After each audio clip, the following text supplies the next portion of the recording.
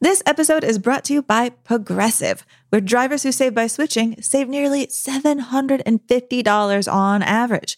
Plus, auto customers qualify for an average of 7 discounts. Quote now at Progressive.com to see if you could save. Progressive Casualty Insurance and Company and Affiliates. National average 12-month savings of $744 by new customers surveyed who saved with Progressive between June 2022 and May 2023. Potential savings will vary. Discounts not available in all states and situations. Hello there, it's Jamila Jamel. Take a deep breath.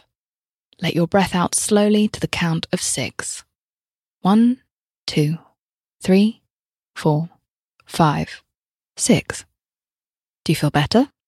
Well, on my podcast, I Weigh, this month we'll be exploring ways to tackle mental health and feel better with guests like Simon Sinek from The Optimism Company, therapist Vienna Farron, comedian Neil Brennan, and many more. Listen to I Weigh wherever you get your podcasts. Hi, I'm actor and comedian Griffin Newman. And I'm film critic David Sims. Together, we host Blank Check, a movie podcast where week by week we overanalyze directors' complete filmographies. In each new series, we discuss filmmakers who experience early success and are issued a series of blank checks by Hollywood to make their own crazy passion projects. Now, sometimes those checks clear, and sometimes they bounce, baby. We're joined each week by incredible guests, including actors, writers, and directors. So you can follow Blank Check with Griffin and David on Spotify for new episodes every Sunday.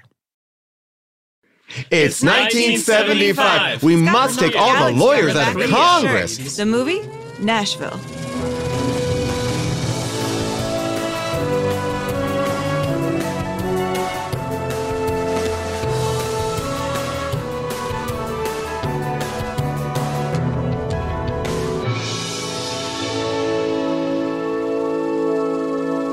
Everybody, and welcome to Unspooled. I'm Amy Nicholson. And I am Paul Scheer, and this is the podcast where each week we watch one film from the AFI's Top 100 Greatest Films of All Time list, 2007 edition, to see if they are really as good as people say, do they hold up, and how have they influenced the films that we watch today.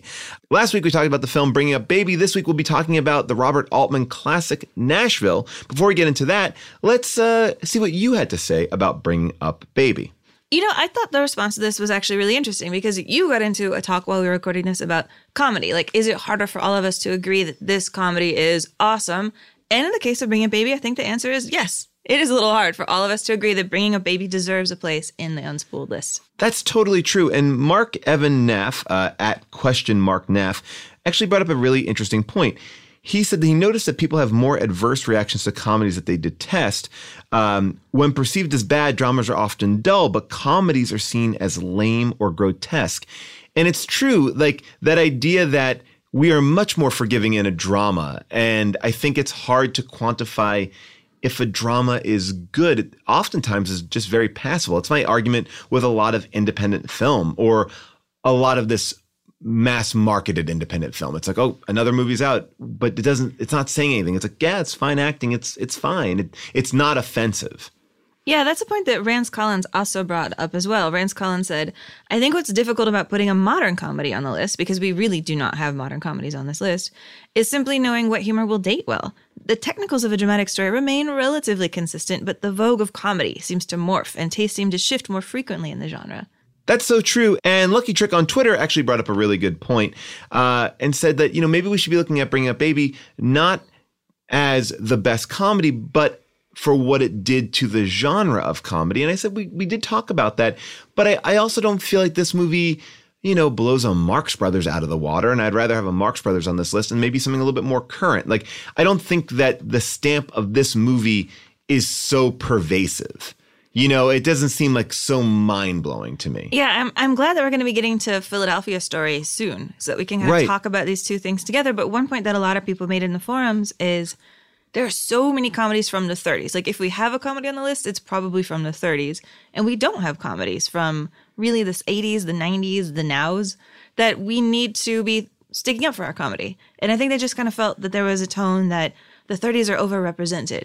And also, there was a tone that Katharine Hepburn's character is a psychopath. One of the people who made this argument was Tiffany Thompson. She said, look, she destroyed David's life and she felt no remorse because she fell in love with him in less than 24 hours. Which is a trope that, yes, when I see it in movies and guys do it, I'm like, what a loser, get away from him. No, but this is like a romantic comedy trope. It happens in a lot of comedy movies. Like somebody's life is upended, and that's what makes them realize that they are missing something, you know? But, you know, the one most important point that I think needs to be addressed, and Amy, it's to you. Can we get a picture of your cat? People want to see this giant cat that you described. It's kind of more like, can I stop posting pictures of my cat on Instagram? And to that, the answer is no. I cannot. I'm always posting pictures of my cat on Instagram. And in fact, this is probably not a story I should tell. Okay. But why not? It's just us.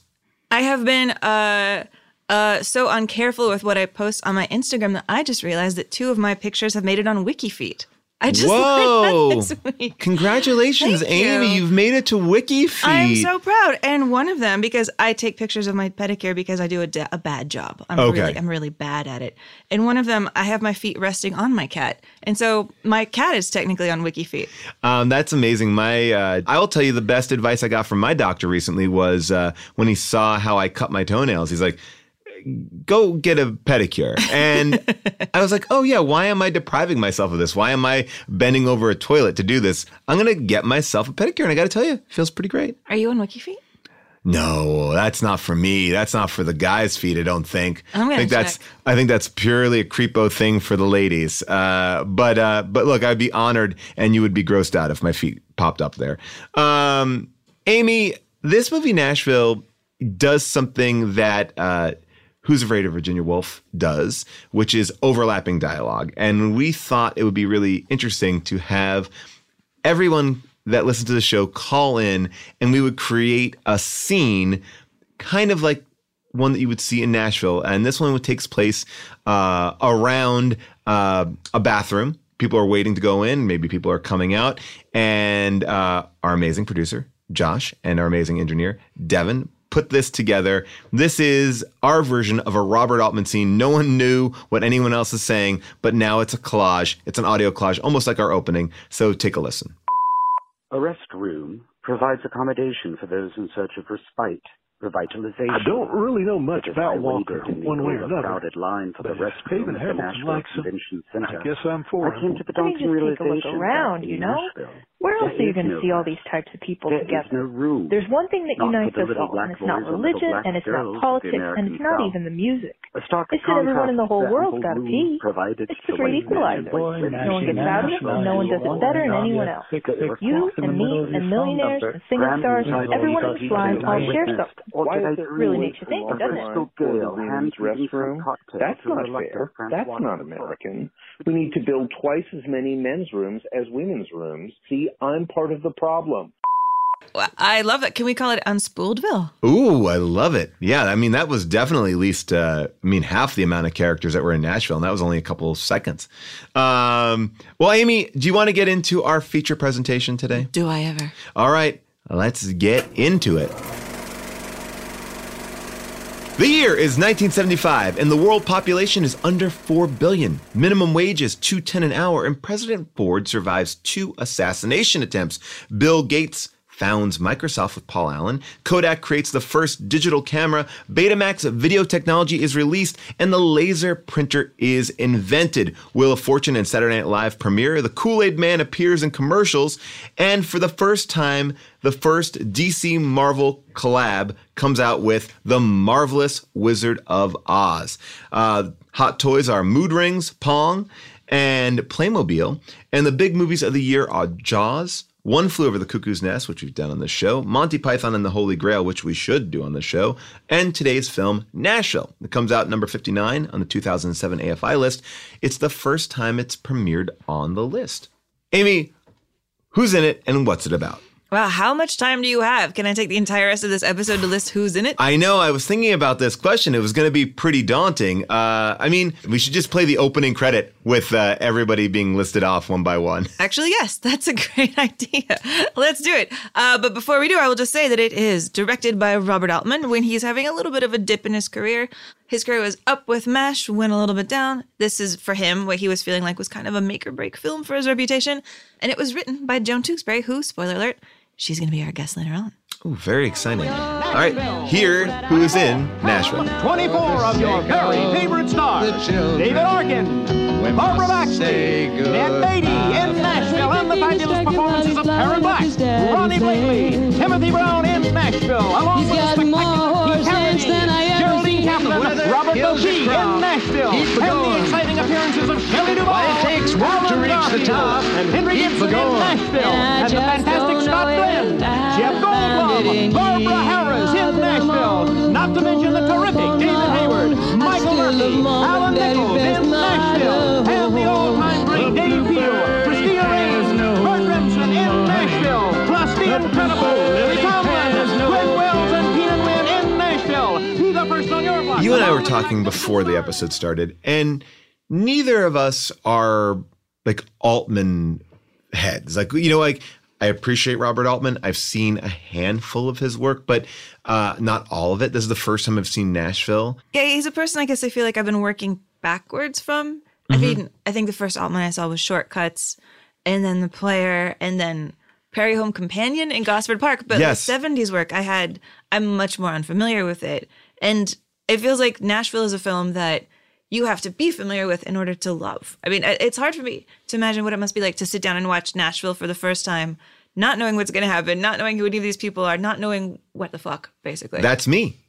I just did that. And I will tell you, I think having recently seen Once Upon a Time in Hollywood really helped me settle into Nashville, because both of the movies, in my opinion, have this similar DNA where you're just kind of hanging out with people. The plot is it's not a plot forward movie. It's a character forward movie. It's a hangout film in a way. You're just kind of in these people's lives. And I really enjoyed that about Once Upon a Time in Hollywood. So I think it was such a great companion piece to jump into this. I mean, obviously, so many more characters in this than that, but I just loved kind of exploring all these characters, so much so that at the end of the film, I was trying to remember how we even met those characters or how they all kind of came in, because they all kind of pop out. They really do. You're following one very strongly, and then they go away, and another one comes in, and they're just weaving in or out. Yeah, I love your analogy. I think you're right. I think Once Upon a Time in Hollywood has gotten better every single time I've watched it. I think Nashville gets better every single time that I watch it. And I can also get that it feels, maybe if this is your first Altman, if you're kind of coming to Altman now, it can seem very alien, because we, especially now, we're in a time where most movies are so plot centered. You go to an Avengers movie and it's like, what happened? Who lived? Who killed? What's going to happen in the next one? Plot, plot, plot, plot, plot. We live in a world of plot. Did this character do a thing I approve of? Yes, no. Is the moral of the story good for me? Yes, no. It's all very, I don't know, kind of a beaded bracelet that I find frustrating. And Nashville is a movie where he takes that bracelet, cuts the string, and he's like, humans are messy. This is a messy film. This is about behavior. This is about the way these balls roll. Well, I think the thing that is always so compelling about a film is character. I mean, right? At the end of the day, you talk about character and not about plot. And maybe you talk about plot a little bit more in the Marvel world. But I remember there was this great piece on Red Letter Media, and Red Letter Media kind of takes the piss out of all these big blockbuster films. And they did a giant series on the Phantom Menace. And they asked people to describe Qui-Gon Jinn. They're like, who is Qui-Gon Jinn? What, you can't say he's a Jedi, and you can't say what he looks like. Describe him. And people having a legitimately hard time describing this person who is a central character of this film, because he is servicing plot. And this, it's like pop quiz. Which Marvel character is the cocky, funny one who gets in over his head? Right, exactly. and here you are seeing all these characters, and I feel so connected to these characters. At the end of this 2 hours and 43 minutes, you really get to see these characters in so many different lights. Most films don't even accomplish this for 2 or 3 characters, yet alone 24. I think that's the thing I was really blown away by. Yeah, because this movie starts and you're like, what am I watching? Who is that? Because he's not going to hold your hand. He's not like, this is so-and-so. Here's her backstory. She just showed up for blah, blah, blah. Right. It's you don't know who's important. You genuinely don't. You're like, am I watching them? Am I watching them? Who should I have my eyes on? He'll guide you. He'll zoom in over here. but you're taking in the information and then deciding how much of it to retain. I actually think that this movie and this style of editing and directing is perfect for now because it moves so quickly. We are jumping between characters every, 1 or 2 minutes. You take your eye off the screen and then somebody else is here. So it forces you to lean in. And I think my impression of Robert Altman was it's slow, it's laborious. We're having these long scenes and you do have these beautiful monologues and these great quiet moments, but you're quickly into another beat. You're not sitting there. It's just not, my expectation was very different than what actually was on the screen. Exactly. And I think what he's most famous for, of course, is the overlapping dialogue, which, let's just even play a little bit of that to get into the headspace, right? The scene I want to play is when Julie Christie walks into a bar as it's playing, talks to a table that is comprised of a competitive country western singer, a manager, the guy who considers himself a bigwig of the town, Haven, played by Henry Gibson, and this kind of political mover and shaker type. This is just how the movie sounds.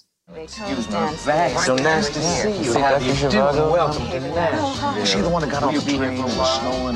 Well, no, this is passing through. Oh, please sit down. Do sit down and have a drink with us. Oh, you must sit down. I wanted you to Connie White. Look at her. Isn't she lovely? Hey. This is such a coincidence. Yeah, I'm Del Reeves. Yes, I was talking about the Christie Minstrels just this morning, and now we have Julie Christie here. So good to see you. Oh, yeah? Yeah, how are you? You won't sit down and stay for a while? Thank you. Julie's a friend of the well, I hope your stay is very nice, and I hope you'll remember what film facilities we have here in Nashville. Oh, yeah, sure. Thank you. Thank Good you, to see you. Ed. Have a lovely Bye. evening. Bye-bye. Goodbye. Nice to see you. Well, isn't that an honor? What a surprise. Julie Christie. Haven, there's been a lot of those movies. Julie Christie, she's a famous star. She's won the Academy Award. Oh. No, I'm not kidding. She got it for one of those pictures. I don't know which one it was. She's done so many. Isn't it, Jim? Oh, they're both She's just got the worst sense of humor. No, she's lovely. She's just a Come on, beautiful Haven. girl. She can't even comb her hair.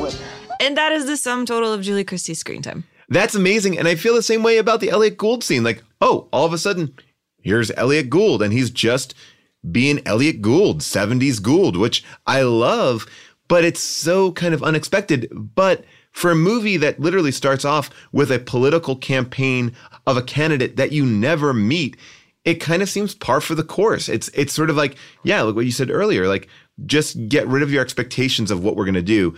Although I do feel like I cheated in this film, which is I watched it with subtitles. Oh, I love watching things with subtitles and good sound. Yeah, I mean, it just was so much overlapping dialogue that sometimes when I was watching it at home, it just felt like I wasn't even making out what was happening. Like it was like I'm just listening to crowd talk and I'm picking up on moments, and maybe that was part of it, that you don't need to follow everything. You're just kind of watching the characters. I did find it helpful to put on those subtitles. Yeah, I mean, it's kind of one of the opening images of the film, though. You have this candidate, and then we cut to a recording studio where there's all these different instruments, all these different musicians siloed off from each other in these different little studios recording the same song at the same time, like all these actors making the same movie at the same time. And then Haven being like, we need a little bit more Haven here. We need a little more Haven in this scene. I mean, I thought this movie was about music, right? Or about the Nashville scene. It is to a certain extent, but I think it also is capturing this time in society, which is very much like now, which is always depressing when you see things that are the same. Like they talk about getting rid of the Electoral College in this movie. I'm like, wow, we've been talking about this for 43 years. Yeah, actually, I would vote for this candidate. I mean, do you want to hear a little bit of what he stands for? Yeah, absolutely. Yeah, I like him. Hal Philip Walker is, in a way, a mystery man. Out of nowhere, with a handful of students and scarcely any pros, he's managed to win 3 presidential primaries and is given a fighting chance to take a 4th, Tennessee. A win in that state would take on added significance, for only once in the last 50 years has Tennessee failed to vote for the winning presidential candidate. No doubt many Americans, especially party liners, wish that Hal Philip Walker would go away, disappear like the natural frost, and come again at some more convenient season. But wherever he may be going, it seems sure that Hal Philip Walker is not going away, for there is genuine appeal. And it must be related to the raw courage of this man, running for president willing to battle vast oil companies, eliminate subsidies to farmers, tax churches, abolish the Electoral College, change the national anthem, and remove lawyers from government, especially from Congress. Yeah, Hal, I like you. I'm on board. I mean, but it's not really about a political campaign. It's not really about country music. It is about people, and I think it's about fame.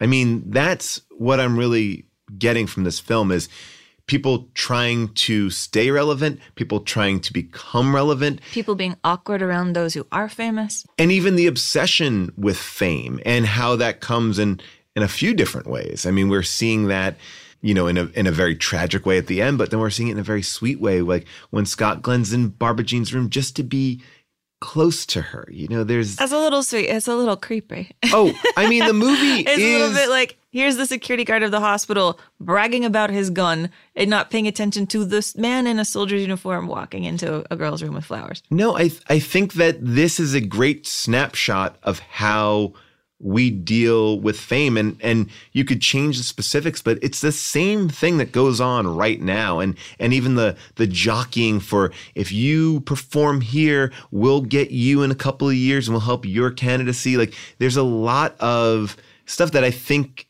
watching it really hit home for me. Yeah, and there's a lot of darkness to it too. I mean, Shelley Duvall, you want to love Shelley Duvall whenever she shows up, but her character's arc is basically avoiding seeing her sick aunt as much as she can and breaking her uncle's heart because she just wants to make out with as many rock stars as possible. Oh, and she is so fantastic in this film. I mean, she comes in like a space alien. You're in this Nashville airport. Everybody's in suits and ties, all these dignified men, and she's wearing basically no clothes and gigantic boots. And she calls herself L.A. Joan, which I love that. And her uncle, that is a storyline in this film that breaks my heart. I mean, when they tell him that his wife has passed away, I'm just crushed. And he plays that scene and the following scene so kind of masterfully. And I think that's the fun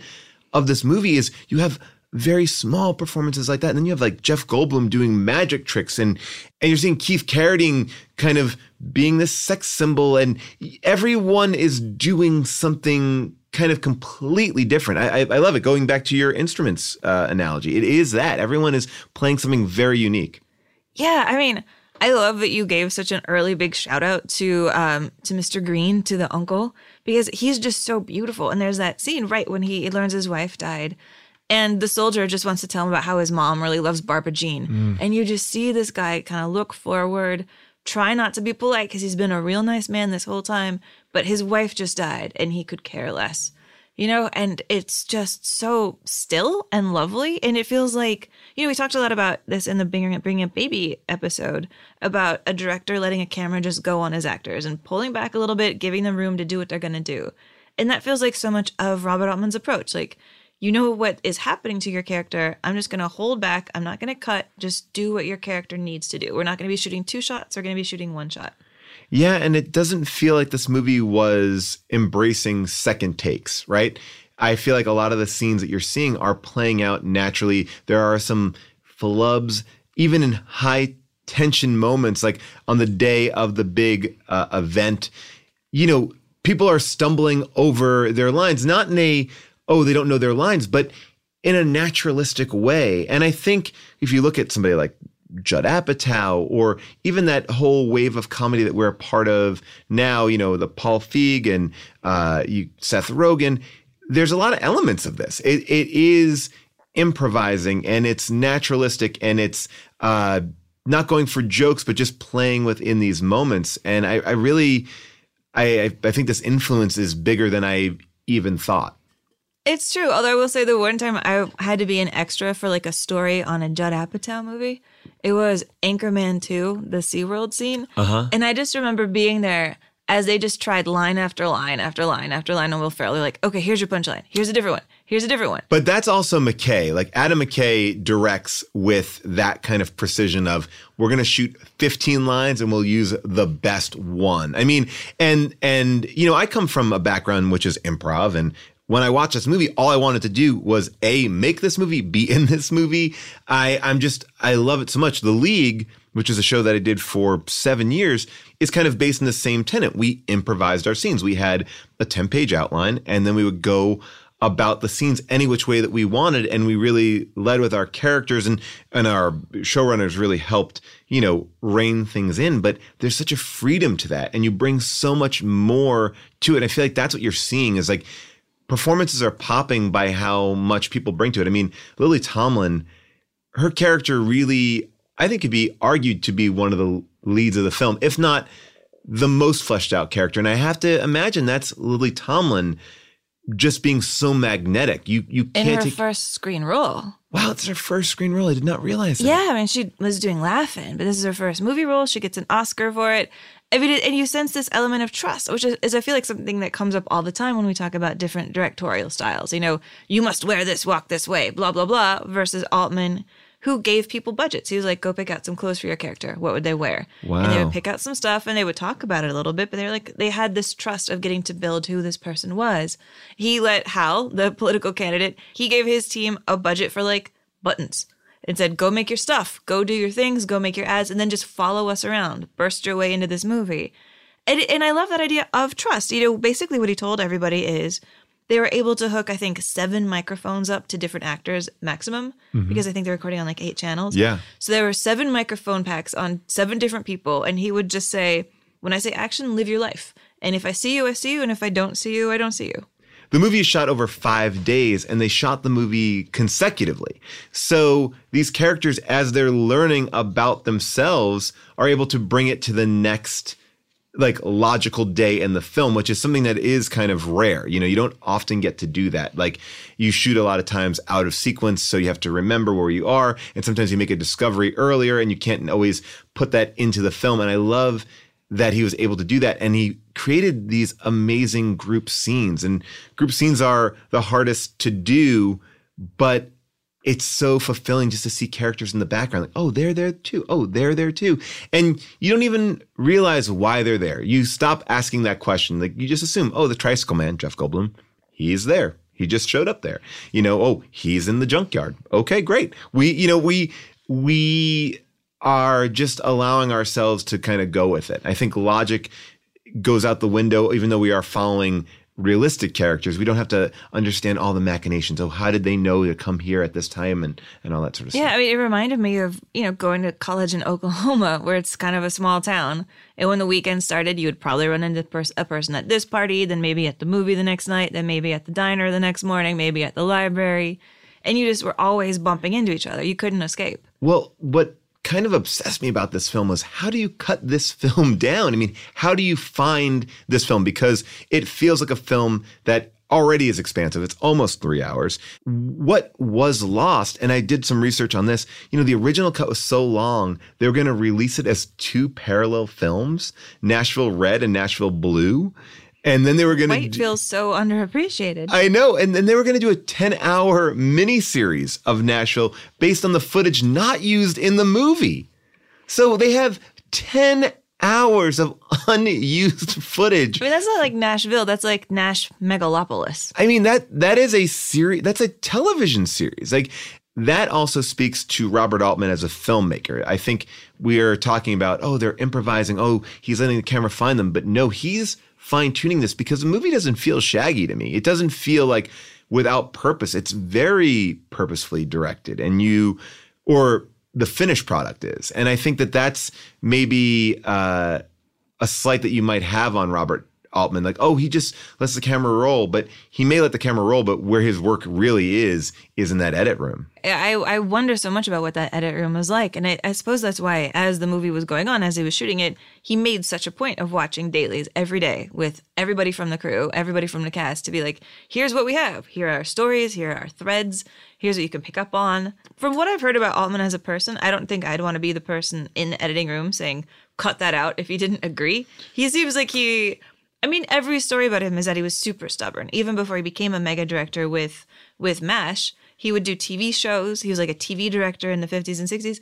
And I think he was always getting fired because he'd just be like, this is how I'm doing it. And they'd be like, no. He'd be like, well, I quit. He's a guy that you can't really push around. Yeah. He's also a guy who says this film is the most pure version of his vision. He was brought this idea to do a film about Nashville, and he was like, I don't want to do that. And then sent Joan Tewksbury, and we'll hear about this in a little bit, down to kind of explore, to find a film that he did want to make. Yeah, and I can't wait to talk to Joan about it because, Joan is this woman who, she was around Lily Tomlin's age, I believe. She was like a woman kind of from a slightly older generation going to Nashville. She had just separated from her husband, and she's living this really interesting single life in the 70s in this town, which I think you can kind of sense like a little bit the way she might have been treated by some of the men in some of the ways that these female characters get treated by the men. Absolutely. I mean, I think my favorite, and I was thinking about this the other day, I love Barbara Jean. Barbara Jean is so wounded and complex, and her husband is such an interesting character. And obviously she meets this tragic end, but just the way that you hear about her character, oh, she was burned. Oh, she suffered from heat stroke, and when you finally see her perform and she is so with it and talented and then just kind of has this breakdown on stage, I'm obsessed with her world. And to think that actress wasn't even the original actress they wanted. I think that Ronnie Blakely did such an amazing job, but she was just a last minute offer that, that Robert Altman pulled in when the original actress he wanted dropped out because she thought the money was too low. And she got nominated for an Oscar for this performance. Yeah, I mean, she's so special. I want to almost seize this moment to play two of her best clips, if that's okay. Yeah, please. I just want to listen to her sing. Can we listen to her sing for a minute? And this is actually Ronnie Blakely singing. Like a fatherless child, I think of my mama and how she could sing harmony with my daddy. Our laughter would ring down the highways, on the beaches, just as far as memory reaches. I still hear daddy singing his old army songs. We laugh and count horses as we drove along. We were young. I mean, that is a voice. It is beautiful. It is beautiful. And she's dressed. It's weird. I have vague memories of this because I had an old lunchbox that must have been from around this time period. Wait, you had a Nashville lunchbox? No, I did not. I had like a Holly Hobbie lunchbox. Oh, okay. For some yes, reason, she looks like Holly Hobbie. Yeah, and I've always been like, confused when I look at pictures from this time because I think of the 70s as like this hot pants kind of era. But there was also this huge prairie dress, giant ruffles, ultra feminine look to it that I forget also existed. This demure look. And she's so fragile. She's so breakable. So fragile. I mean, it's, She looks like an angel most of the time. I mean, again, not so far different than some of our pop stars of today, having these go from Britney Spears to like Demi Lovato. But what I also like, and just to put a little cap on it, is that all the actors in this film, they had to sing. Nobody is dubbed in this movie, and they were required to write and perform their own songs, and they were recorded live to, as opposed to being recorded in the studio, which gives it this kind of, I think it makes it harder. You can't flub, you can't take it again. You have to really be a live performer. And that's why the certain songs like Keith Carradine's song, like I'm Easy, like, that also wins an Oscar and a Golden Globe for Best Song. And the song that we just heard, I mean, from what I've heard about that shooting day, it was going to rain all day. Mm-hmm. It was really cloudy. She's singing outdoors. Altman goes outside and yells, "Stop," at the rain, and it stops raining just long enough for him to be like, "Go sing." And she's like, "I'm not warmed up." And he's like, "Go sing." Whoa. And that's what comes out of her. And it's beautiful. And can we play a little bit of her breakdown? Because Barbara Jean just goes through so many stages. She's pretty much isolated in a hospital through most of the movie, where you can tell she has a lot of these breakdowns because they're like decorating the hospital to her specifications because they know what she likes when she's in a hospital bed. I mean, she was recently burned. I mean, she's coming back to Nashville. Like that specific, it made me think of Michael Jackson. And again, this movie is in 1976, and there's so many things that could be applicable to today, but it felt very Michael Jackson to me, like very frail, very quiet, very Michael Jackson. I want to tell you all a little secret which you might not know, and that is that last night I thanked my lucky stars that I could be here at all today to sing for you. And I heard on the radio this cutest little boy was 9 years old, and you know how sometimes the DJ will play a tune and ask everybody to phone in and say how they like it, And I was listening to it, and they asked for callers to call in. This little 9-year-old boy called in, and the song had voices in the background, like the way they use these backup voices these days sometimes, you know, sounding like little munchkins. He called up, and the DJ said, "And how old are you, son?" And the boy said, "I'm 9, and I think it's going to be a hit." And the DJ said, "Why?" And he said, "Oh, because it had those little chipmunks in it." And I thought they were so cute because, well, I can sing like a munchkin myself. I don't know about you, and I'm real fond of The Wizard of Oz. And plus, I live out, you know, just a ways out here off Highway Interstate 24 on the road to Chattanooga. So you can see why I kind of related to that. I don't know. I think me and the boys are going to strike up another tune for you now. Let's go, boys. But then... I think there's a storm. Seems like it's a brewing. That's what my granddaddy used to say all the time before he lost his hearing. Once he got deaf, he never talked much no more. I mean, this scene is epic, and it's... You see it on the people in the audience's face. You see it on the band leader's face. They want it to work, and it's just this breakdown, which I did some research, and it apparently was based on Loretta Lynn. Yeah, I mean, it's weird. I was doing a bunch of Googling, and it like Loretta Lynn's husband doesn't not look like Alan Garfield, who plays BJ's husband here. And, you know, Loretta Lynn famously, like, they were like, "Are you going to go see this movie?" And she was like, "I would rather see Bambi," was her initial response. Wow. And then when she learned more about what the movie was, she was like, "Listen, I don't care if they have me kind of crazy, because I am. I don't care if they have me going in and out of hospitals, because I do. But when I hear that they're carting my dead body off and having an unknown take my place, that I do not like." I mean, that's the most damning statement of the film. I thought it was so interesting to see this person who is the biggest name in Nashville, or at least that's what we were led to believe. She gets shot, and how so effortlessly everything just moves forward. And it kind of felt to me like what we're living in, like, okay, tragedy happens, we're upset about it for a little bit, and boom, we're out of it again. And, you know, and how many times will it take before we really are affected by it? And here, I mean, that's distilled eerily well in the scene at the end. I mean, I can't imagine what people thought in the 70s, you know, when they see this film. Like, yeah, I mean, sometimes when I get really bummed out about the state of the world right now, I think about what was it like to live through this period where you saw JFK assassinated, you saw RFK assassinated, you saw Martin Luther King assassinated. Then you had the whole Nixon presidency, you know, Nixon stepping down while this movie is going, while they're shooting this movie, you know, and the madness of that. And this movie at the time puts it in the context of that. You know, you have Haven Hamilton right after the shooting yelling this. Y'all take it easy now. This isn't Dallas, it's Nashville. Oh, man, this is Nashville. You show them what we're made of. They can't do this to us here in Nashville. Okay, everybody, sing. Come on, somebody, sing. Like putting this urgency up there for the entire crowd to be better, to do better, to be something else. And then you do have this moment where then Albuquerque, this woman who's been desperate to make it the whole movie, never gets a chance to sing. I mean, there's a moment with her where she's like about to sing with her torn stockings at a racetrack, and all you hear is the cars, and you watch her do these ridiculous moves, which made me think of how much I wanted to see Sharon Tate talk in Once Upon a Time in Hollywood, and instead just get this loud radio in this car, and him pulling, you know, I think kind of purposely an Altman move right there. And finally, Albuquerque gets her big moment, and she sings this song.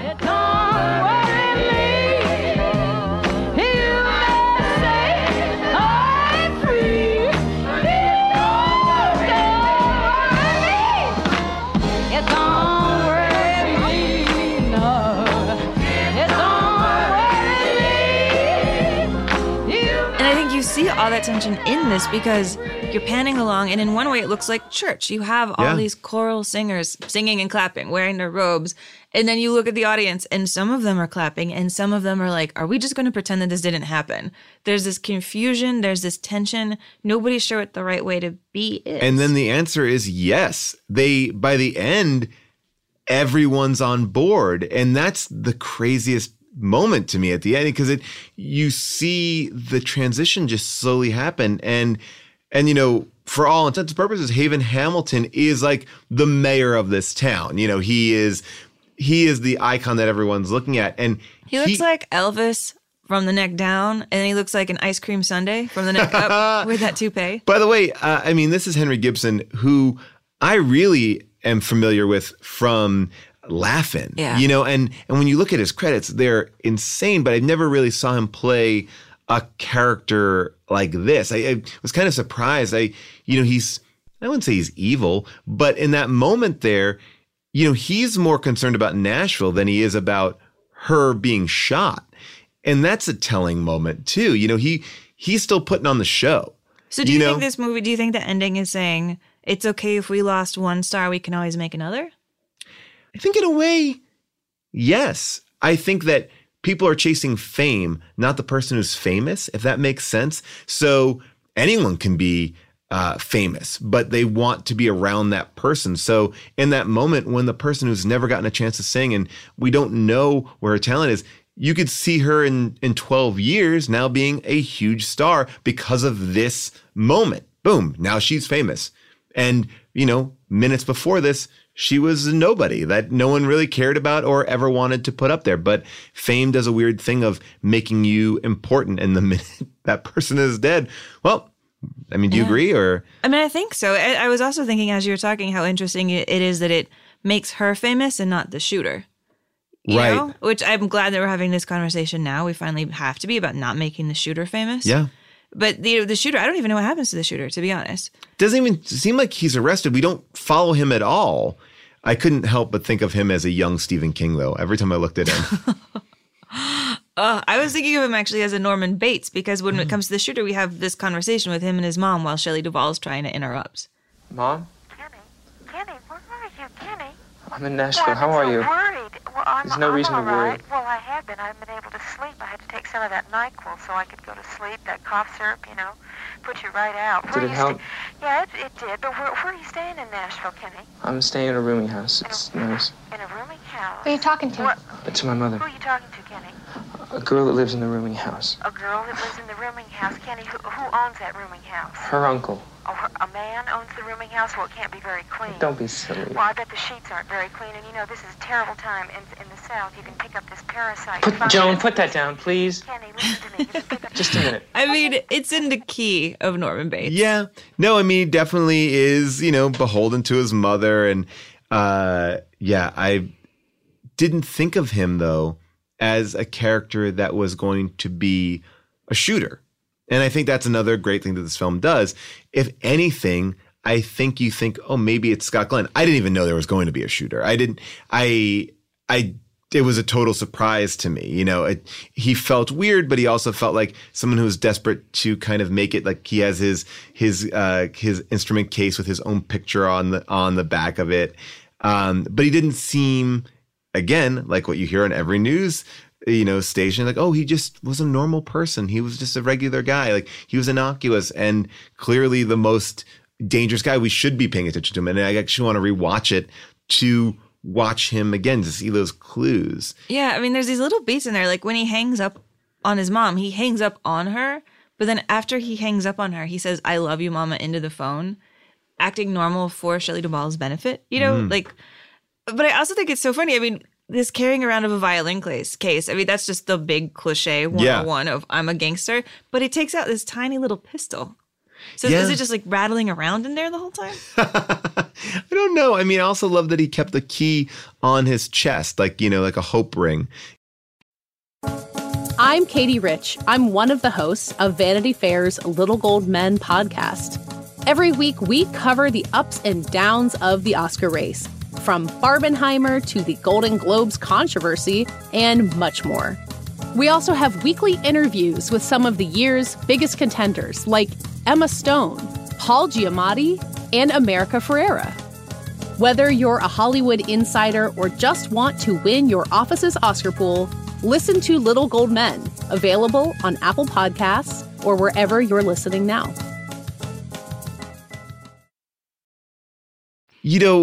This film was kind of reviled by Nashville because they thought it was like a mean-spirited franchise. But then I think they finally came around to it because they're like, oh, these songs are actually really good. And I don't think it's damning about Nashville, but I think it takes the sheen off of what country music is. I think country music seems more pure, right? And it's not like rock and roll, and it's not about the business. It's about their love and this. And I think it's a kind of brilliant film in the fact that it kind of pulls the covers up and goes, no, this is also a business.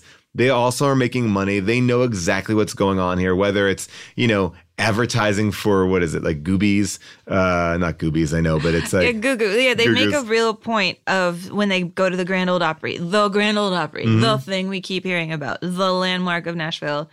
All you hear at the beginning is just Goo Goo clusters, Goo Goo clusters, Goo Goo clusters. It's I actually all about pulled it advertising, because it's so funny.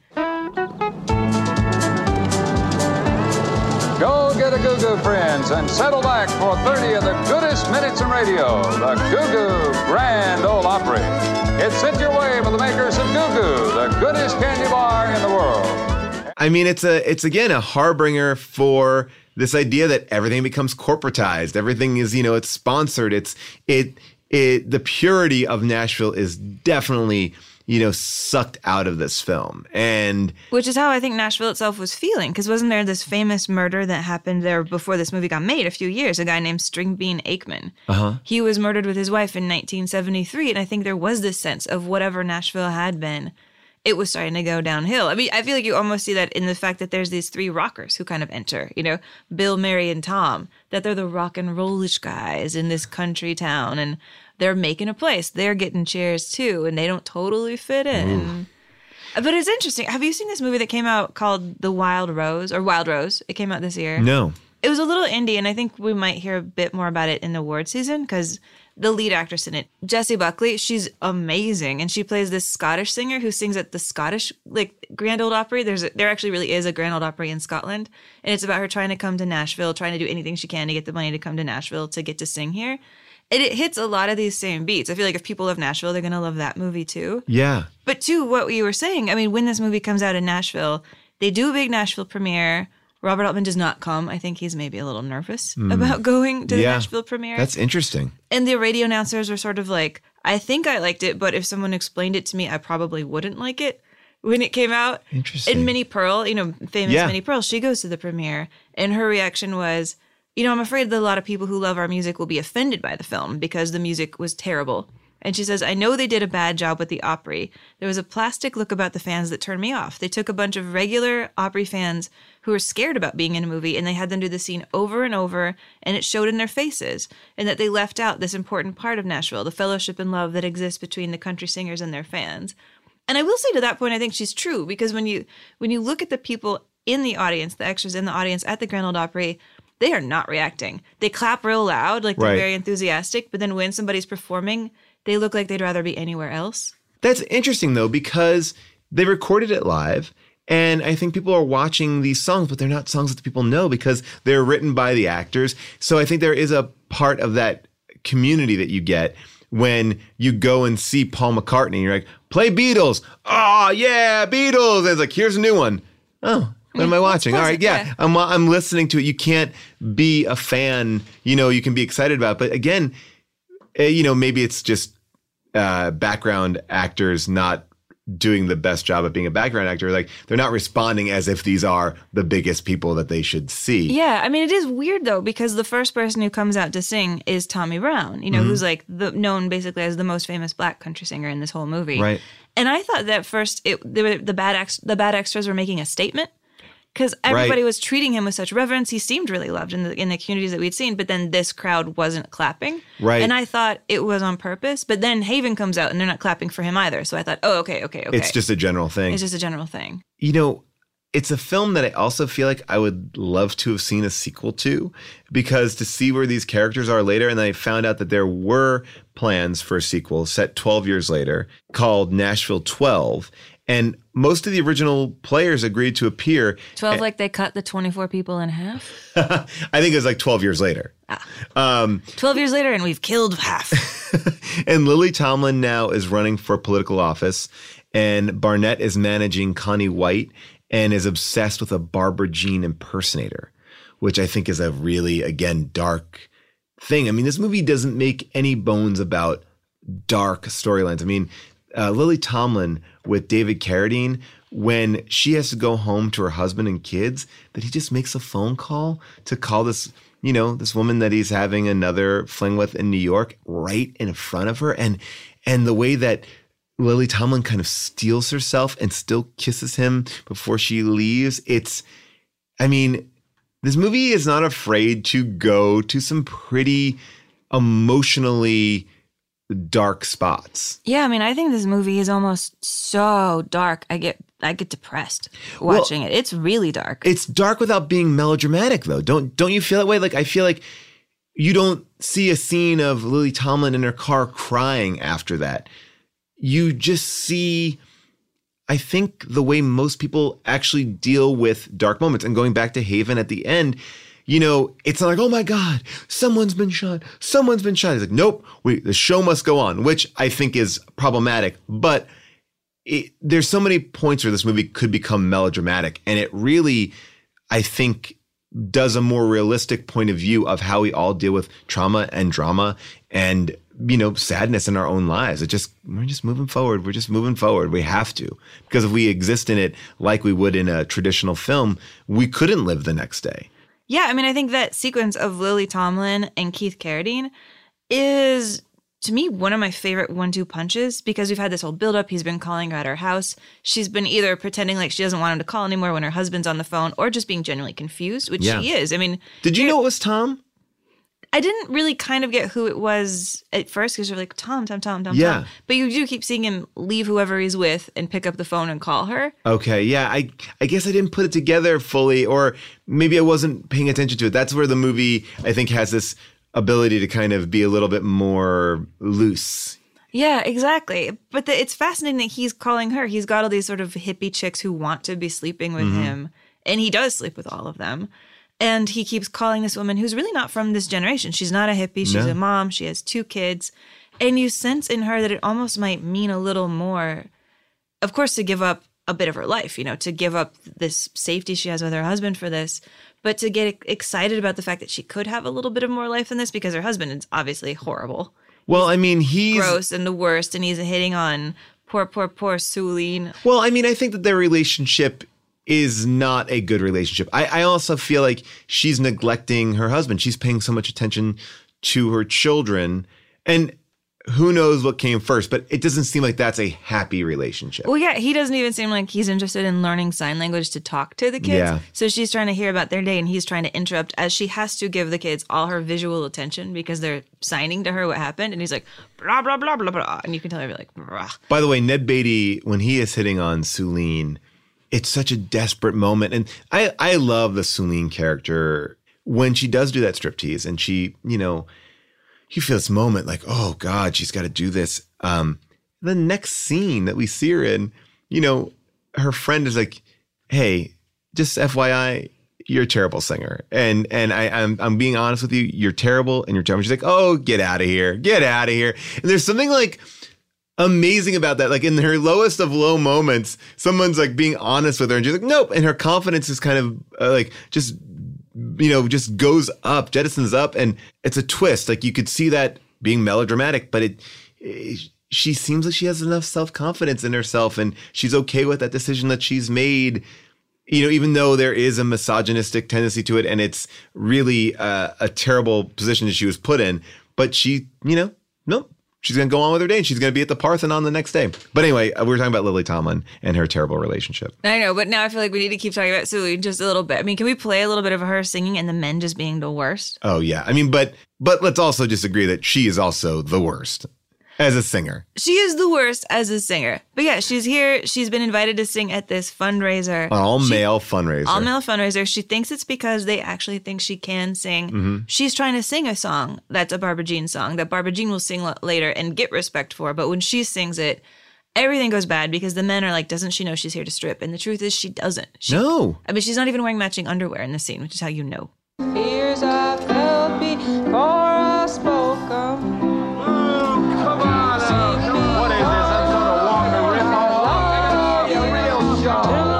Now you see, these are good background extras. These people know what they're doing.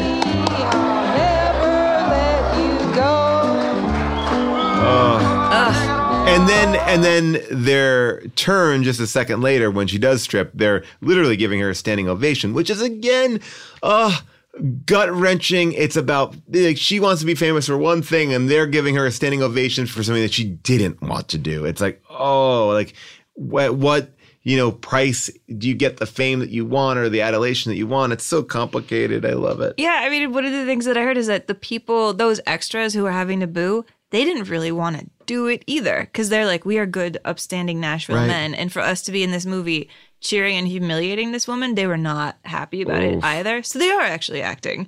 But the look in her face as she goes through this, the kind of dead eye look she gets, and just how she walks around, she takes her clothes off in basically the most perfunctory fashion, tripping on them a little bit, and she throws her underwear off, and it's a fuck you, here's my underwear kind of throw, and then she just stomps off. Yeah, it's rock and roll. It really is. It's an amazing striptease scene because it's strong, vulnerable, and sad all at the same time. But yeah, back to the Lily Tomlin thing. I mean, one of my favorite scenes in this movie is when Tom, the blonde rock star, is playing that song I'm Easy, which is such an emotionally manipulative, devastating song about how he's this vulnerable guy who's always getting his heart broken, and women, they just don't know how to deal with his love. Like, it's such a vulnerable song. And he dedicates it to the most vague person ever. He's like, to someone special who just might be here tonight. And Altman is just going from female face to female face, all these women who think he's singing to them. Yeah. And they're all a little bit either smiling, flirting. Oh, I'm so flattered. Oh, does everybody know it's about me? Oh, I wonder. But you look at Lily, and she's just numb almost. She's just taking it in like this is the most exciting, terrifying thing. Terrifying thing, too, that could have ever happened to her. And her dignity in the scene where she realizes he's just going to call another woman. And also he's going to be mean to that woman is the second she can't hear him anymore, the second she leaves. Yeah. I mean, it's masterful. Like, I think I wanted to pull so many Lily clips, and then I realized my favorite Lily performance in this movie is when she's dead silent. And that's right here. Don't lead me on if there's nowhere for you to take me. If loving you would have to be a sometime thing. I can't put bars on my insides. My love is something I can't hide. It still hurts when I recall the times I've tried. But I'm easy. Yeah, I'm easy. Take my hand and pull me down. I won't put up any fight. That said, though, I think my favorite performance in this movie is Geraldine Chaplin. Hands down. Oh, yeah. I mean, Opal is a great character. She is essentially our audience conduit, right? I mean, she's our BBC reporter who's going through this world. I think in many respects, she probably gets the most amount of screen time because she interacts with the most characters, I would imagine. Yeah, and she's such a monster. I mean, the stuff that comes out of her mouth, I find it absolutely unbelievable. Oh, yeah, she is the patronizing way she talks about the Maoris having their own sort of religion, I think. The way she talks about America in her clip of, like, talking about the car. Oh, God. I mean, we should probably, well, I know we're playing so many clips, but there's just so much to talk about. I'm wandering in a graveyard. The dead here have no crosses, nor tombstones, nor wreaths to sing of their past glory, but lie in rotting, decaying, rusty heaps, their innards ripped out by greedy, vulturous hands, their vast, vacant skeletons sadly sighing to the sky. The rust on their bodies is the color of dried blood. Dried blood. What I love about her character, though, is she's a reporter that I'm so kind of familiar with now because she is not about chasing a story. She's almost chasing her own experiences. Like whoever's more famous in the room, she's going to. You know, she doesn't really, I don't feel like integrity from her. She's just kind of in it for herself. Well, the way I heard that Geraldine played this, though, is she played it as though she's a big faker. Because there's this little moment where Opal is like introducing herself and she's like, oh yeah, I'm from the BBC, the British Broadcasting Company. That's not their name. Oh, wow. They are the British Broadcasting Corporation. And that's one of Geraldine's little Easter eggs of she thinks this woman is a big faker. I love that. I mean, she seems to have no real access. She's just running around with a tape recorder. Doesn't have a cameraman. No. And she's talking about her cameraman, but she doesn't have one. I love that. And she claims to have been everywhere, done everything. This is like when I was in Israel. This was like when I was over here. I mean, it's hilarious. I think I love that she here is Charlie Chaplin's daughter. You know, him being the world's most famous silent comedian. Her giving this all verbal performance that is hysterical. Mm-hmm. Like, she's so funny in this The movie. way that she just maneuvers that tape recorder and the microphone, she always seems like she's, you know, just weighed down and trying to wade through people with, you know, I just love her physicality. Yeah, and she's so cold. I mean, there's that moment where she's sitting at the table with the rock stars and then also the chauffeur, you know, and she just says, like, he's trying to talk to her, like, you know, I can take you around, I can show you things. And she just says, I don't gossip with servants. Yeah. It's so cold. And I've heard that actually the guy who plays the chauffeur, David Arkin, that was so much of how he was treated during this shoot, is people kept accidentally, maybe on purpose, calling him Alan Arkin because nobody really cared to learn his name. Wow. And he just felt so insulted throughout the making of this film that he shows up to work actually one day wearing this shirt that I think is kind of amazing and I kind of want one. He had a shirt made in that 70s style with the big letters that just said, "My name is David Arkin. It is not Alan Arkin. I have no relationship to Alan Arkin." And everybody just thought his sad little shirt was so funny that they all made their own shirts making fun of it. Like, I am Keith Carradine. I also do not know Alan Arkin. I have no relationship with Alan Arkin. Well, Amy, we have a very special guest today. She is a brilliant screenwriter, a novelist, and a director. And she is really the inspiration for the film Nashville, as well as being the screenwriter of it. Welcome, Joan Tewksbury. So, Joan, my first question for you is, I mean, so many of the characters in this movie, so many of the themes that this movie is wrestling with, they came from you going to Nashville on a few research trips. I'd love to learn more about those. The first one was very carefully curated by the people in Nashville who took me to the museums and the Bible printing place and the Grand Ole Opry. But it was all very sort of formal and very polite. And we were shooting Thieves Like Us in Mississippi, and I went back and said to Bob, I have to go back on my own because it's just polite was not what we were ready to do. Yeah. So I did go back. And basically the way the film is laid out is exactly what happened on that trip. I arrived, the airport was strange, and there was a huge automobile accident. And I went, like Opal from the BBC, into recording studios with a large yellow legal pad and just simply took notes until someone asked who I was and told me to leave. I became friendly with the engineers at the studio where they were recording Christian music, and they were the ones that told me about the Exit Inn, and that would be the perfect place to go. And so along with I kept driving around the city just to see what was strange looking, something that would be interesting for our purposes in terms of locations. But the Exit Inn sort of gelled what the story would be, which was this story of serendipitous meetings, comings and goings, because the city is in a circle. If I see you in the morning, I'm going to see you at least one more time. At least that's the way it was then. Oh, wow. Because it was small. Nashville is no longer small. Did you ever write like this before, like approach writing, like just going into an environment and letting it kind of inform, you know, the characters and the ideas that you... Yeah, pretty much, because to me, location is a character. And so often I find that I've been working on several things, but a piece in Italy where I had to go first, see what was up with everybody in the neighborhood, and then shape the story out of the reality that is what is there. And so that's the way it was with Nashville. And also you get to talk to people and you get to learn more stuff. And at the time, it was a small enough place that people told you secrets.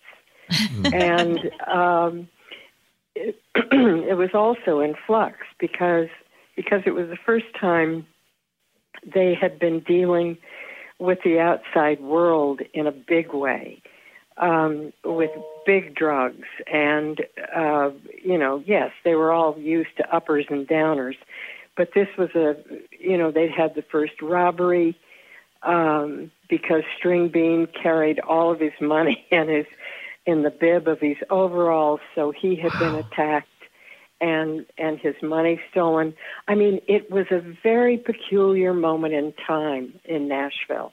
And so it was absolutely ripe for us to come in and do what we did, because we kept adding things to it, mainly because the politics at the time, too, was coming in. Right, because as you're shooting the movie, the whole Nixon impeachment is proceeding. Yes. And I'm also so curious, I love this image of you being in Nashville on your own, listening, eavesdropping, writing, researching, and then writing a character like Opal. And also the idea of you, from what I understand, you were a child performer, so you knew this world of like people with ambition, people trying to make something of themselves. And I imagine that just gave you not just insight, but empathy into these characters. Very much so. And I grew up in Southern California in the 40s. And so everybody wanted to be in the movies. Everybody's mother wanted you to be Shirley Temple or Mickey Rooney. And so it was a similar, not the same, but a similar kind of thrust in terms of ambition. It's what you're saying. It was, everybody had a song they wanted you to hear. Everybody had something to sell. Did you know that what you were doing was different or important? I know it's hard to understand like culturally how something is important, but here you were doing something so structurally different than other films. Was it ever a conception to you like, oh, wow, we were kind of breaking the mold of a traditional film?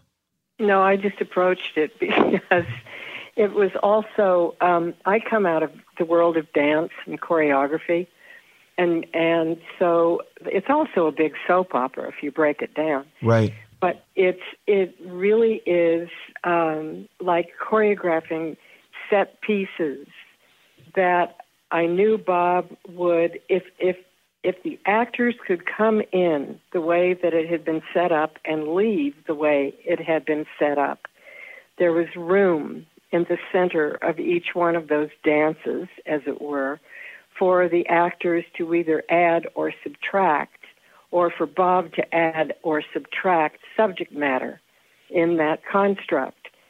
So as I was writing it, I figured this was a perfect kind of construct for Bob. I did not think about whether we were breaking rules or any of the rest of it. I kept going back to MASH because MASH traveled you through, it was a limited, you were in an army camp or a military base rather, but it's still, you traveled all the way around that thing, which is, I just treated Nashville the same way.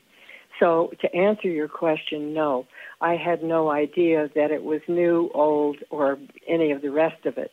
I mean, there's this famous anecdote, I don't know if it's true, but right before shooting started that Bob had everybody come over for a barbecue on the 4th of July, and then he said, tear up your scripts, we won't be using them anymore. Oh, yeah, that was his favorite thing to do. And the first script was 176 pages because Bob had never been to Nashville. So there was a lot of description, and there was a lot of 3-column dialogue, which let you know how many characters would be in a scene and how they would be overlapping. So what happened when he said that, most of the actors had sort of memorized, what the script was about, but it gave what I would do, I would meet with actors about 3 days before they were going to shoot a scene. And the scenes were still in the same construction that they had been in before. We just took out all of the description. But I would meet with actors, and then we would see about pushing things in. Barbara Baxley is the perfect example of that with her Kennedy speech, the Bobby Kennedy speech in the nightclub. And then on set, Bob would, ask or push things through. The big, as advertised, it was wholly supposed to be improvised, and that's not quite true. It was, yes, there's always improvisation when you're shooting a film, but it was, again, there was a construction to it. But it just left room for people. But yes, that was absolutely correct. He said, okay, you can throw away the script. And I said, you're out of your fucking mind. I mean, about that room, I think maybe my favorite performance in the movie is Geraldine Chaplin. And some of the stuff she has her character say, I mean, it takes the joke so far. What was everybody on set? Was it like, we're going for it? I could not have written. Geraldine grew up with a trained bear, okay? I could not. I have no frame of reference. We just turned her loose. And we had been at the Cannes Film Festival for Thieves Like Us when she was there with her then partner, Carlos Sara. And we watched how she was attacked from every corner with press. And so basically what we said to Geraldine was, okay, now you get to be them. So you can be as rude or however you want to do this. But then also there were opportunities visually, like all the yellow buses. And busing was a big deal then. So we turned her loose in the buses, and then also in that huge, she calls it the elephant graveyard, but it's all the wrecked cars. But it gave us an opportunity to put other characters so that we know that the motorcycle man probably spent the night in one of those buses and that, Kenny was looking for parts for his car. And it was a quieter way to join some of these pieces of the story together. But believe me, no one could have written the buses, the way Gerald. I mean, it was just nuts. What was this set like? The stories I hear are that Robert wanted everybody to watch the dailies so that they would see what everybody was up to, but also maybe be a little bit competitive, that people were drinking, that it was fun, that it was, the mid-'70s. Well, Bob, he always, on every set, at the end of the day, his way of sort of bringing everybody together was just to invite them to dailies. And there was food and there was wine and joints and all the rest. Yes, as you're saying, it was the 70s. But it was his way also of watching behavior, and it was also a way for actors to see where they were going, where other people were going. And it was not so much competitive as upping the ante for themselves. It was not to outdo somebody else, but to get a little braver. And that's not a terrible thing when you have a cast that big. The only person that came in late, did her songs and left was Karen Black. She was the only one that was given a really good hotel room, a really pretty dress, and Bob didn't want her talking to any of the rest of the cast members. And it was truly set up so that she would be the star of this, of this whole event. And that was pretty good, actually. And all the other actors were staying in apartments that were really sort of cheesy. Was there any last minute additions? Like, it feels like that scene where Elliot Gould comes in. Was that something that was in the script, or is that something that was? Oh, no, they were not. And Elliot was visiting Nashville. Julie was visiting Nashville. And so Bob, and they called Bob, and he said, "You want to be in a movie?" And so it just was joining people into joining those actors into scenes that were already established. And again, leaving room. There was always room for these kinds of additions or subtractions within the construct of it. And it made it crazy, is what it did, because you went, Julie Christie? Yeah. Nashville? Are you kidding? And Karen's great line. She's not a movie star. That little girl can't even comb her hair. I mean, that came straight out of Karen's mouth. Again, you cannot foretell what's going to happen between human beings on camera. What did you take from the experience of working with Bob as a director? Because you had directed some things before as you were writing with him. But I mean, but what did you take into directing? Did you learn anything from that style? Well, basically, I had only directed theater, and I had been involved with choreographers like Jerome Robbins, who choreographed every eyeball twitch. And so when I saw MASH, it to me was so liberating because it gave the actors freedom. And so I think what happened was in being able to be on set with Bob for those, 3 films, it let me know that you could do this and nobody died. And it wasn't a terrible thing to have a looser construct. And it just made me braver. So that as I started to direct in film, I could incorporate and have conversation with actors and fold in behavior. It's all about behavior and casting. I mean, casting is one of the most important things, as you work in film. You cast for behavior. And as the scene with Gwen Wells in the strip, that particular scene is like the metaphor for the whole movie, that everybody thinks they're not going to have to lose their soul, but at some point, yeah, you do. And Gwen, when we, she had a particular look and a particular kind of sort of sexy innocence. And we told her, you're going to have to strip buck naked, and that was just fine with Gwen. And the day that we did that scene, and she can't sing, okay? Right. She cannot, okay. She was trying to take singing lessons, and we wouldn't let her. And all morning, we spent doing the music part of that scene. And all the men came up to me at lunch and said, "You are going to dub that girl's voice in. I mean, doesn't somebody like Marnie Nixon come in?" And we said, "No, we're not." And they just said, oh, they thought we were crazy. I mean, it's such a brave scene. And you pushed actually for her character to be the one to die, that you thought that she should commit suicide.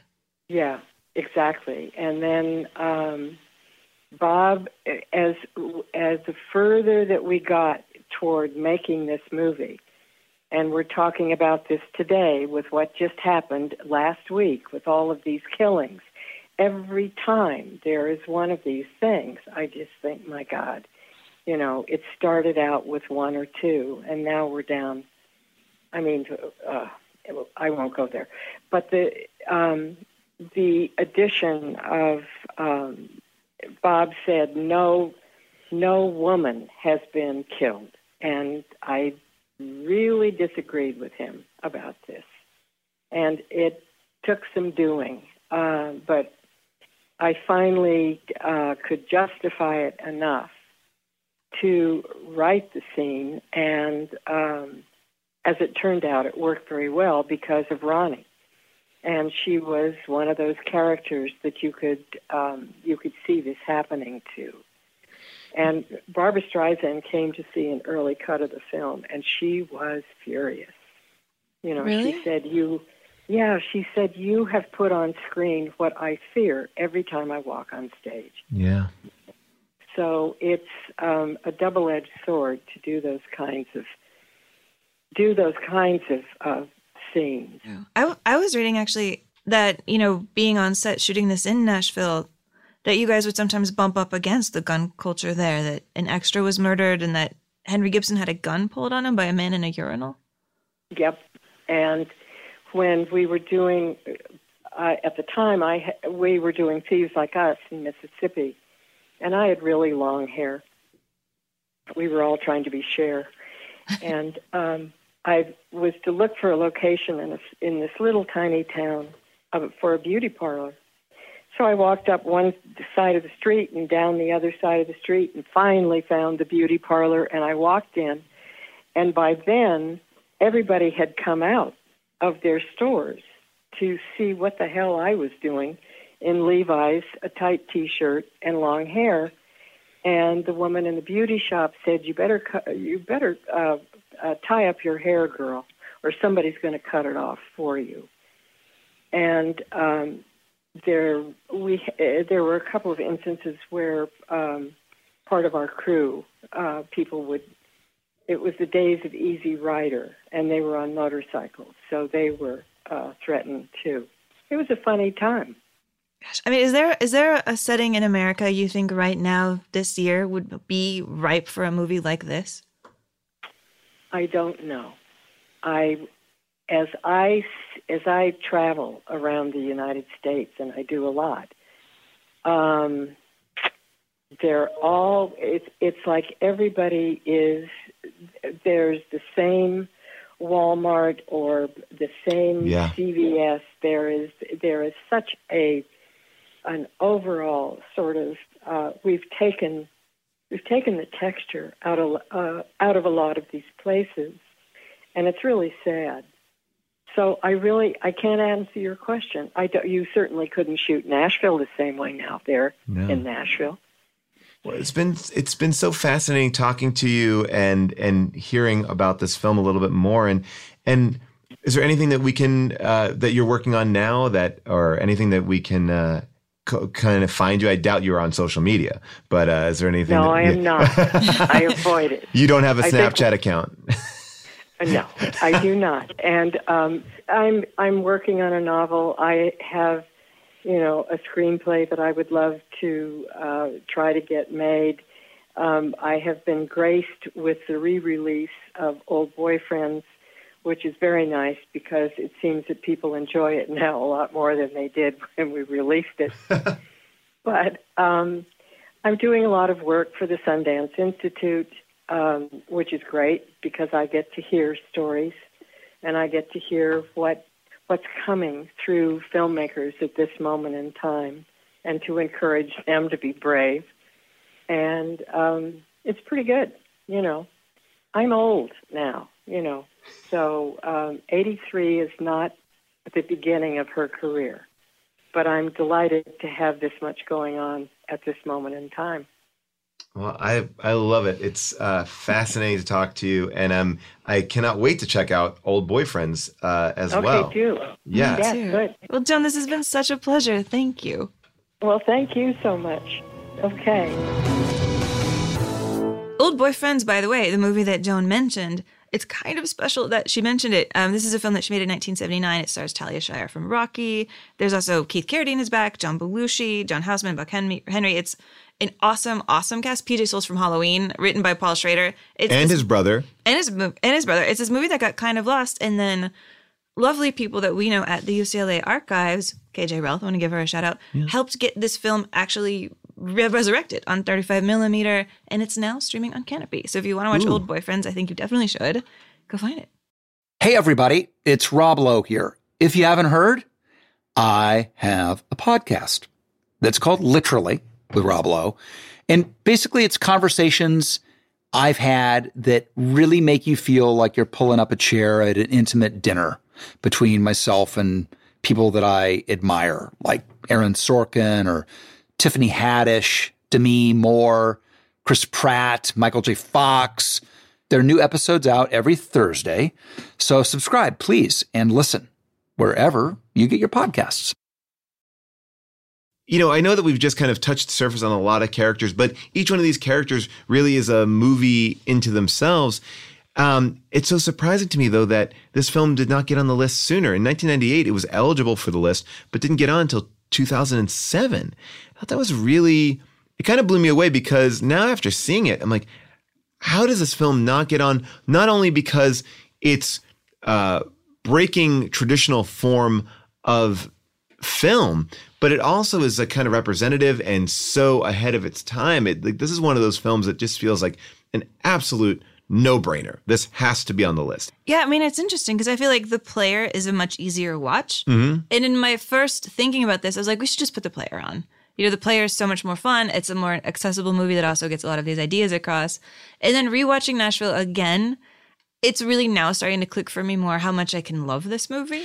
You really have to be in the right mindset, because it is not a plot-forward film. Like, you have to sit back and just enjoy it. It's a hangout film. Yeah, and yet, like, Altman was really worried that the studio would screw with it, and then they wouldn't let him have the movie that he wanted to have. Part of the gossip I've heard is, you know how this movie starts with a weird black and white image of the Paramount logo, and it's a little scratchy? That Altman did that on purpose. He took the Paramount logo, the reel of it, and he stepped on it and threw it on the floor because he was mad at them. Wow. And so he was like, run the worst one. I want this to look awful. And he also had Pauline Kael, who was a big champion of his, come to the set and showed her a rough cut of the movie really early. And she wrote this review that went into the New Yorker 3.5 months before the movie came out, saying that this is the greatest movie she ever saw. Wow. 3.5 months, because it was his way of getting her on board with protecting the movie. That if she put in the New Yorker that this was a masterpiece, it would save his ass, basically. Wait, so she just was on set, or she was in the edit? She visited the set, and then she saw a really early edit of it. And so she wrote this gigantic, really huge piece that just celebrating it. You know, she referred to him basically as saying that he was like Fred Astaire, that he was from this great American art of making the impossible look easy, and built all this hype up. So all the critics were like, okay, we need to see this movie exactly the way that it should be.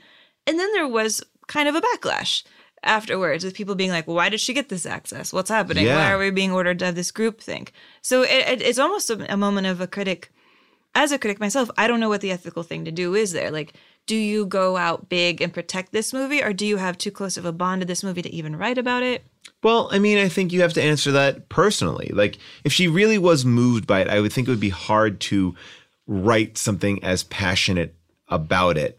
You know, it's an interesting dilemma, because, you know, critics, at the end of the day, you are a person. You have an opinion. Like, and as long as you're writing the truth, then all's fair. And just because you like someone doesn't mean that you can write an effusive, story about it. You have to have passion for it. I mean, you can try to fake the funk, but I think sometimes especially Pauline Kael, she does not pull any punches. I don't feel like she would have done that if she didn't believe in this film on some level. It's true, but the backlash was to the limit where Rex Reed went on Merv Griffin, and he said, Pauline Kael is always foaming at the mouth about something. And then he called Nashville a snob picture.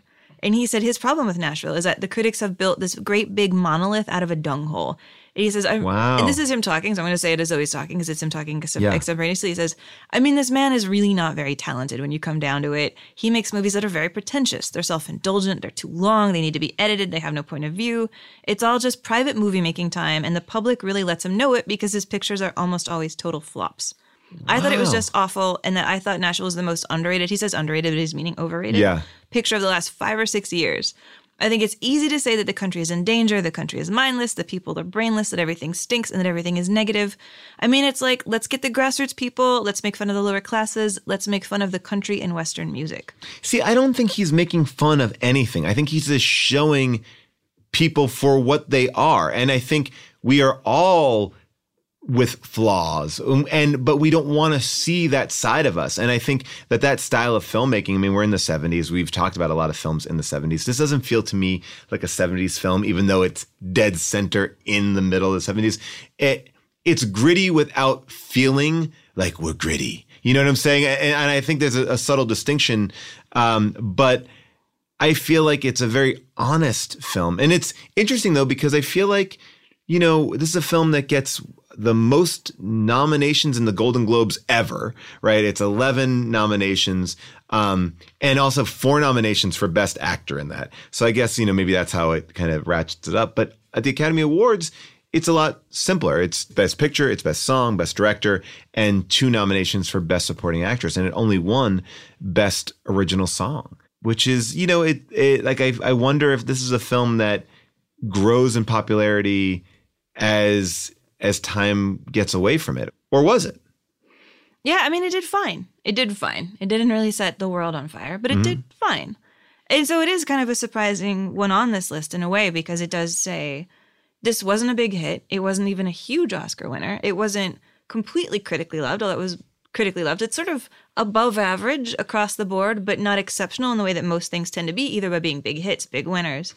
It does feel kind of like we want an Altman on the list and we're picking this one, which I can be at peace with, but I can also be open for other films. Although I do think he is making fun of Nashville a little bit. I mean, come on. Like, you cast all these comedians, all these people from Laugh-In. Yeah. You have them write their own songs. I mean, I think the character... But the songs are not goofy. They're kind of goofy. I think Haven is a joke. Henry Gibson, he said that we might do a couple sound montages here, that he based his songs on Cal Worthington ads, which also existed all the way back then. If you don't know what those sound like, if you're not from California, they sound like this. Cal Worthington and his dog Spot. If your axle is a sagging, go see Cal. Maybe need a station wagon, go see Cal. If your wife has started nagging and your tailpipe is a dragon, go see Cal, go see Cal, go see Cal. Hey, if you're out buying a car, you ought to drop by Worthington Ford. Come on by this big, old, friendly, giant supermarket. You've never seen so many cars in your life as we have here at Worthington Ford. And also, this is a guy who is always writing his own poems on Laugh-In. They sounded like this. And now for an interesting change of pace. Elements by Henry Gibson. I used to like fresh air when it was there, and water. I enjoyed it till we destroyed it. Each day the land's diminished. I think I'm finished. And so he combines it into this ridiculous figure. My favorite song is the one that he sings about how he can't keep having an affair with this woman because of his 3 kids. Yeah. And it's such a sanctimonious song. I know. It's such a sanctimonious song, though. He's like, I'm the good guy in here. I'm going to stop having sex with this woman that I shouldn't be having an affair with. It reminded me of me and my grandma, my mamacita, who lived in El Paso the end of her life. She had this thing that I also had with the singer Marty Robbins. Do you know him? I know Marty Robbins, yeah. I love Marty Robbins. And loving Marty Robbins feels a lot like loving Haven, because his songs are also kind of trash when you think about them. Right. They're terrible. My favorite one is exactly like this. It's called Devil Woman. Do you know this song? No. Okay, we're going to play a tiny bit of it. But basically, to set it up, it's about a guy who's saying, I can't have an affair with you anymore because my wife needs me. And because I was sleeping with you, you're now the devil. It's so hypocritical, but that's who Haven is. But this is what I think about that. It's like, it's also commenting on the culture. Like, he did it with The Player too. And I think he does it with Prairie Home Companion. Anything that he is looking at, Gosford Park is another example of upending our traditional point of view. And look, Prairie Home Companion is not a seething indictment of, public radio, but it shows people for who they are. I think Gosford Park does a great job of kind of upending like traditional, that kind of film. I think that's his point of view is cynical. So you could put him anywhere and you're going to get a cynical picture. I don't think that that's wrong, because I also feel like these characters ring out true. They're not goofy. They're not wearing these big old cowboy hats. And Haven, the way he is dressed, feels appropriate for his character. And not everybody is like that. And he's showing so many sides. I don't know. I think he is taking the piss out of Nashville. Absolutely. But I think, like he did with The Player, took it out of Hollywood. It's The Graduate too. Buck Henry pitching The Graduate too. Like, I don't know. I just think that's his stamp as a filmmaker. And then Hollywood made The Graduate too.